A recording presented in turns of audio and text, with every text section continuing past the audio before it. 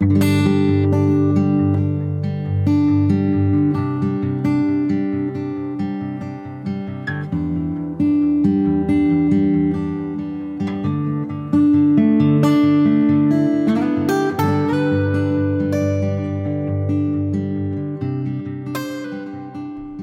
everyone, and welcome to the Soil CRC Knowledge Sharing Project Extension Series. I'm your host Simon Kruger, Knowledge Sharing Project Grower Group participant and Project Communications Officer at the West Midlands Group in Western Australia.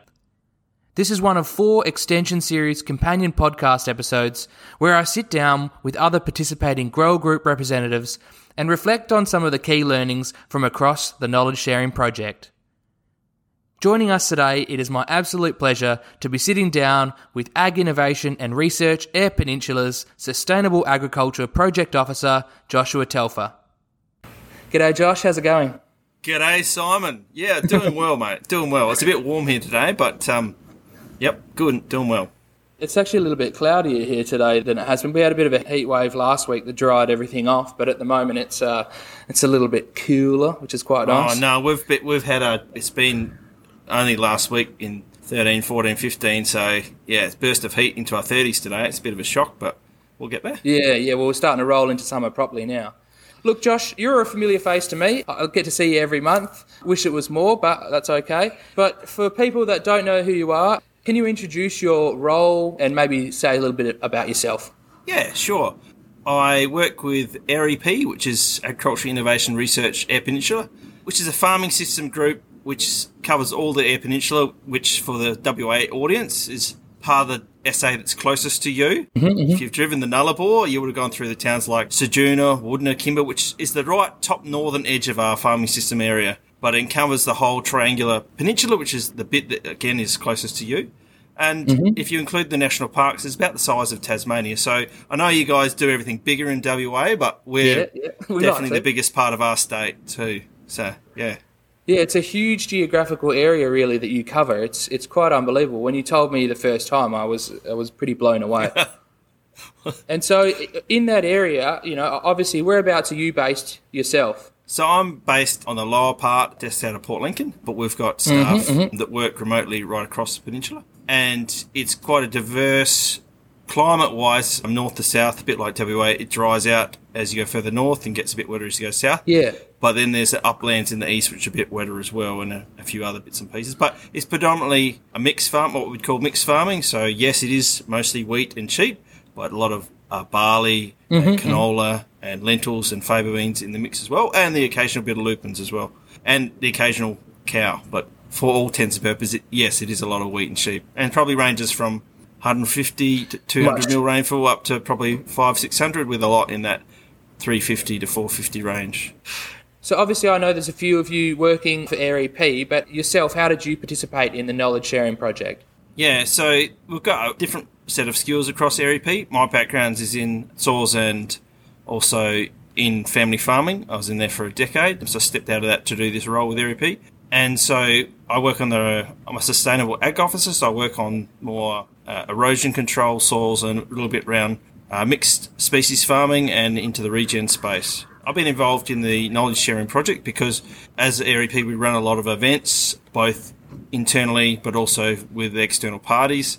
We're always working on how to convey and connect with farmers, and so as part of the Knowledge Sharing Project we've been working with the likes of you guys in Western Midlands and other farming systems groups across Australia to really hone our skills really around engaging with farmers in the, I guess you'd say, 21st century. But our farmer these days is getting bits of information from all over. A lot of farmers I work with are watching YouTube videos, they're in WhatsApp groups, they listen to podcasts, and so it's really not a messy space, but farmers are often quite proactive in finding information that they want to find. And so we want to talk into that space and have something to say, but also understanding some of the networks that are going on and really hone our skills to optimise that, really.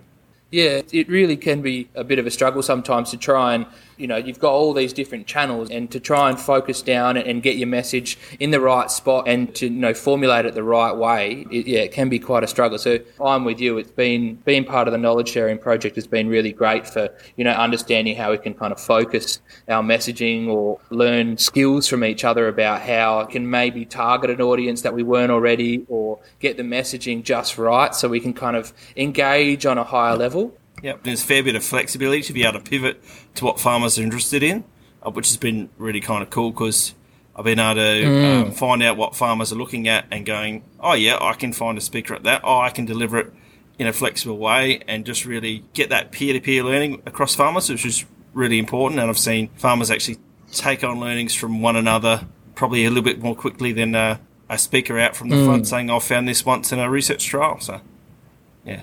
That was definitely a big thing for us, a big pickup for West Midlands Group, was the peer-to-peer. It seems to be, one of the biggest tools. It's not like someone standing up the front and telling people how to do it, but rather them sharing their knowledge between each other, and then they can move forward together. And that's where the likes of, local heroes and that kind of, I guess, that kind of language comes from, where you've got someone that knows maybe one piece of the puzzle and someone that knows the other piece of the puzzle, and they're getting together and kind of moving the boat forward. Oh, and I think also that extension, it's always been powerful hearing from a farmer in a nearby region or further away as well, because you can sort of relate to that. And that's challenging at times to get the right person, because there's a lot of expense involved. And I think with some of the newer bits and pieces, and particularly maybe pushed along with COVID, we've been able to really drop farmers in from other areas that people have asked for, even sometimes when they'll freely admit, I farm in an area that's different to you.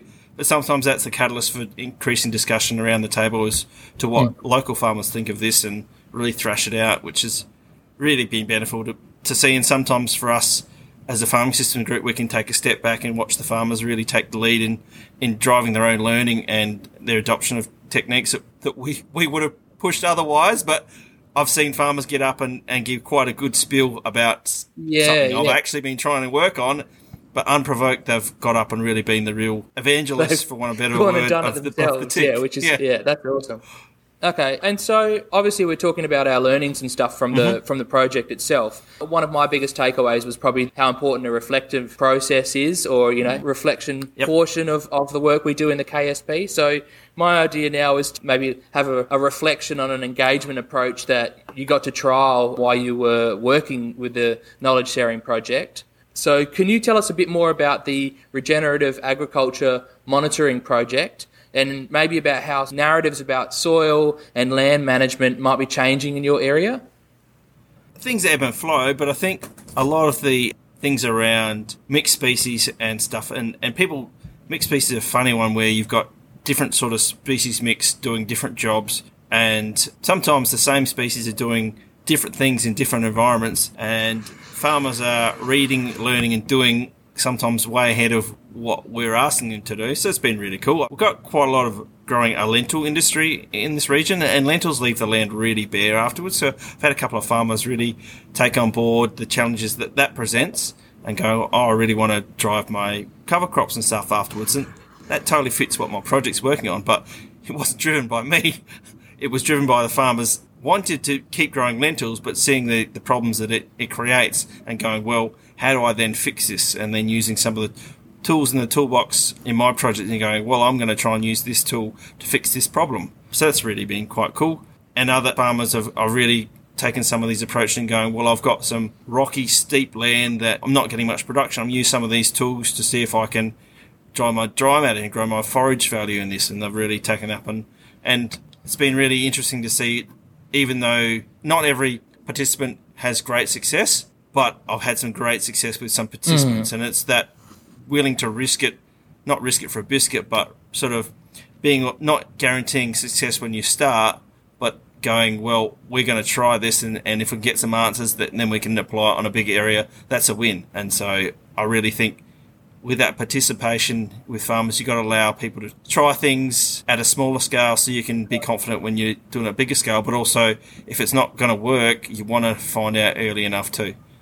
Understanding that sustainability is that 2-3 year cycle, rather than going, does it stack up economically in this 1 year? Because you can make all sorts of things stack up in the 1 year, but there is a cost, particularly around erosion and stuff, if you do things badly. So it's trying to invest in your future farming capital in a way. No one can see out 10, 20 years' time. No one knows the future, but we have a pretty good idea what the issue is going to be in 4, 5, 6 years' time. We're still going to be dealing with droughts and wet periods and up and down commodity prices. And so if we can invest in our soils and make them a little bit more productive and a little bit more resilient to, particularly in our area, we had a lot of issues with wind erosion. So the droughts probably 5 years ago. And so some of these systems I've been working on and seeing farmers work on gives they can grow more. Once in their livestock industries, they can eat more, but then they can still have more of the pie left over afterwards, which is really important for conservation of their soil and farming systems into the longer term. Well, I mean, Nathan would have loved that last sentence in general because, I mean, one of the things that we work on at WMG is the motto of grow more, eat more, leave more. That's the three slogans of part of our work with pasture and semi-regenerative kind of stuff. So Nathan would have been all over the. Well, one farmer I'll go with, he's it's fantastic. Eat a third, leave a third, trample a third, because he likes to go, well, we'll just grow a bigger pie, trample a bit into the soil and have a bit standing as well. And I've seen that definitely. Of course. You can get some systems where they're pretty low input, but they're hardly generating any cover at all, and so you get issues with runoff or wind erosion and going, well, what do we have to do? And also a bit of a discussion around sometimes you want things that are not quite as palatable. In a feeding world, you're like, I want the highest quality feed you can get. But that stuff doesn't last either. So when you want it to last over summer, well, we need a component that's a bit more resistant to being bit hardier. Eaten. Yeah, and a bit more lignified. And so farmers have come to me and go, I want to mix in with some triticale or some rye, or not high amounts, just enough to sort of hang around and go, well, there's value in that. And then how do you manage that? And so quite often I'll just try to join the dots of farmers or just encourage them and go, well, a lot of my job I've found as well is just encourage farmers to measure stuff. I'm like, well, if you put species in, measure the cover on it, do some biomass cuts. And part of my project is just giving farmers an excuse to measure stuff. Small budgets in a small grant project in the scheme of farming systems of multi-million-dollar enterprises at times, it's not big bickies. But if I can go, well, part of my project, I want you to measure stuff. I want you to do some feed tests or some soil tests and get some actual numbers behind it. It's amazing how much that little bit of investment can empower farmers to go, well, I've made the right decision and I can show you that I've made the right decision. Mind you, sometimes there's more than one right decision too. So the right decision's for them, and that they can justify what they're doing and go, well, I've grown more. Like you said, I've grown more, and I've grown more at some critical times too. It's not just I've just grown a pie. I've grown the pie where I need it to be bigger. Whether that's early in the season, gap that wouldn't necessarily be filled. Particularly, you have both feed gaps, but you also have cover gaps, and they are often similar, but they're often a little bit different too.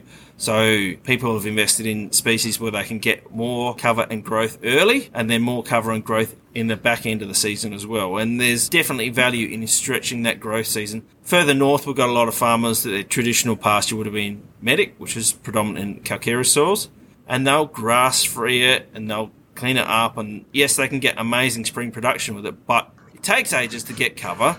And then once it's grown, it's got a lot of protein in it, and it breaks down really quickly. And so it's now got resistant barley grass.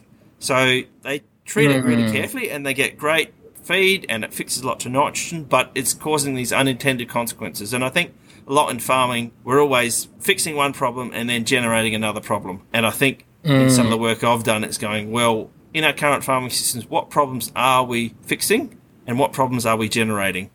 How did the knowledge sharing project fit into the work that you were doing in that space? As part of my project, my Regen Ag project I've got, we were running prescribed number of workshops, prescribed number of forums, prescribed number of farmer-led days. And so that was already happening. But stepping into the knowledge sharing program really enabled me to think strategically about not just running events, but running farmer activities that they wanted, but also how tailoring in such a way to really heighten that peer-to-peer learning, and also to bring in voices that maybe challenge farmers a little bit, not threatening, because we don't want to threaten farmers for what they're doing, but lift the bar of what's possible. And farmers are a diverse group of people anyway, but I've certainly seen farmers really take the challenging on and use information that they've seen in their own context and really foster that spirit too of sharing too, because increasingly farmers, I think, don't share with their neighbours as much because as farming systems have farming's become probably a bit more commercial and a little more, could use a better word, but cutthroat. Farmers are sometimes reluctant to share with neighbours as much, but in this context, there's a lot more willingness to share learnings because it's not cut and dry what you need to do, but also sharing over bigger areas and going to... Because is it's not everyone's... because the end product isn't necessarily profit margin? You know, it's not necessarily about yield or necessarily about dollar figure or return on investment, rather an improvement in time or in environmental or, you know, those kind of ESG goals. And also, not everyone's going to be passionate enough about this to follow it through. And what I've learned with working with farmers is not everyone can be passionate about everything. And you might get, and you'll see this, some farmers are passionate about their sheep, or they might be passionate about sheep fertility, or they might be passionate about sheep wool, or something. And they'll gravitate to people who are equally passionate. But someone else might be passionate about growing pulses or precision ag type stuff, or and everything takes a headspace. So you can't be passionate and be an expert on everything. And so in this space, a lot of farmers, their neighbours aren't as passionate about it as them, or they might think that they're crazy or a bit loony or a bit alternative. And these farmers are not, but also it's something they're really keen to change the narrative in their farming system, both the regional farming system, but also their enterprise. And so and they're wanting information, and they're also willing to share it. So in our local area, we've had a WhatsApp group start up, and they've really been keen to share learnings about some of this space as well. And this has not been driven by us. We've supported it. And when they've come for us for ideas and support, we've been able to support. And conversely, when we've run events, we've been able to tap some of the expertise and go, oh, who is it you'd really like to learn from or hear from? Or who else should we get in the room to talk about stuff? And I've really appreciated that. I've run some events where I had both a soil microbiologist and an etymologist going back to back, quite contrasting material. But the feedback we got was, oh, these work great because they were able to pick up and contrast, and rather than, and this was driven by farmers and hearing a bit more what they wanted to do. And there is a time and a place for, yes, we need to communicate and extend to farmers this particular message because it's critical, whether it's a market access issue or animal welfare or something like that. But I think sometimes we also need to hear from farmers. They might not know exactly what they want to know, but they go, I want to hear from this person about this. I want to hear a little bit more about how these issues interact, which has been good. Yeah, it's almost like a path that you haven't necessarily considered at the time, but allowing them to feel comfortable approaching you and having a conversation about who they'd like to see in the room can have some pretty beneficial results. And I think in a world where people are listening to podcasts from all over the world and they might have a global expert on an issue, but they're reluctant to go, I want to take this global expertise and deliver it local. They need also intermediate expert or expertise and going, yes, well, this person in Europe or America is talking about this, but this is what it might mean in our local area, and this is the things you need to consider. Not dismissing it, but not just rubber stamping it either. Is it giving them the confidence to feel like it's okay to try and find someone in a local context that's thinking in that same kind of perspective as maybe what they've heard on that global context? Yeah. Like I said, I certainly work in a space here where farmers are telling me the podcasts that they're listening to and the experts they're listening to, and some of it is dead on the money, and others you're like, that's a very interesting approach. I think you should be careful applying that. Not saying just be careful. Well, that's a very interesting idea.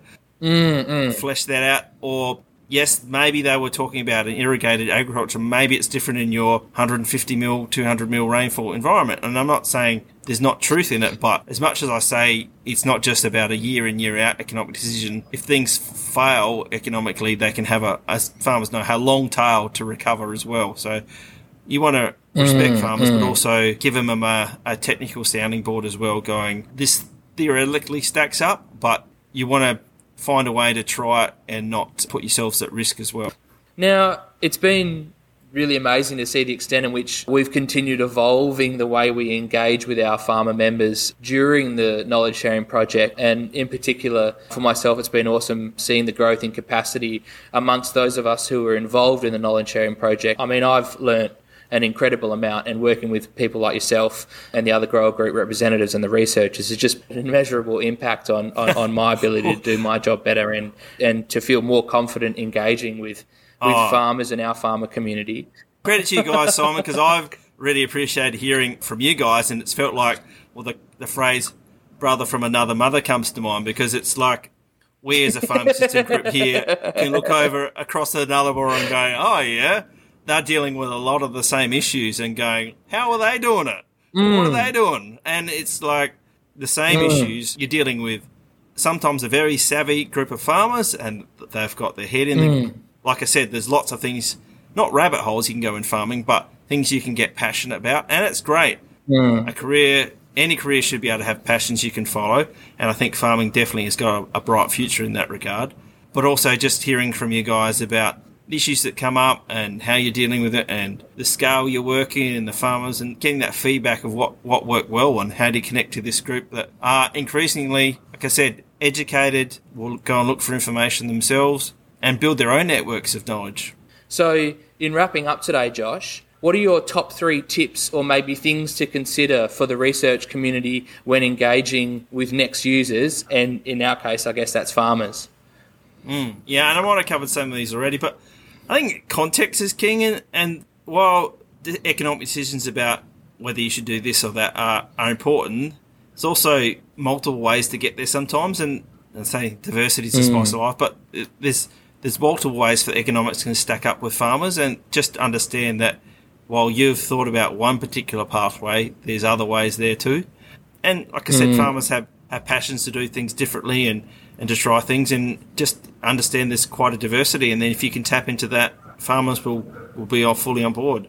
And there's in extension and adoption stuff, there's always lots of headwinds out there, and researchers can't always understand all the headwinds and hurdles and side issues that farmers and farm business have to face. And it takes time to understand and acknowledge these. And sometimes they're economic, sometimes they're a side economic issue. It could be a utilisation or a marketing issue, and it's just sometimes a weed management issue. And sometimes those have got to be fixed before you can take up the adoption of the research. Get to that. Yep.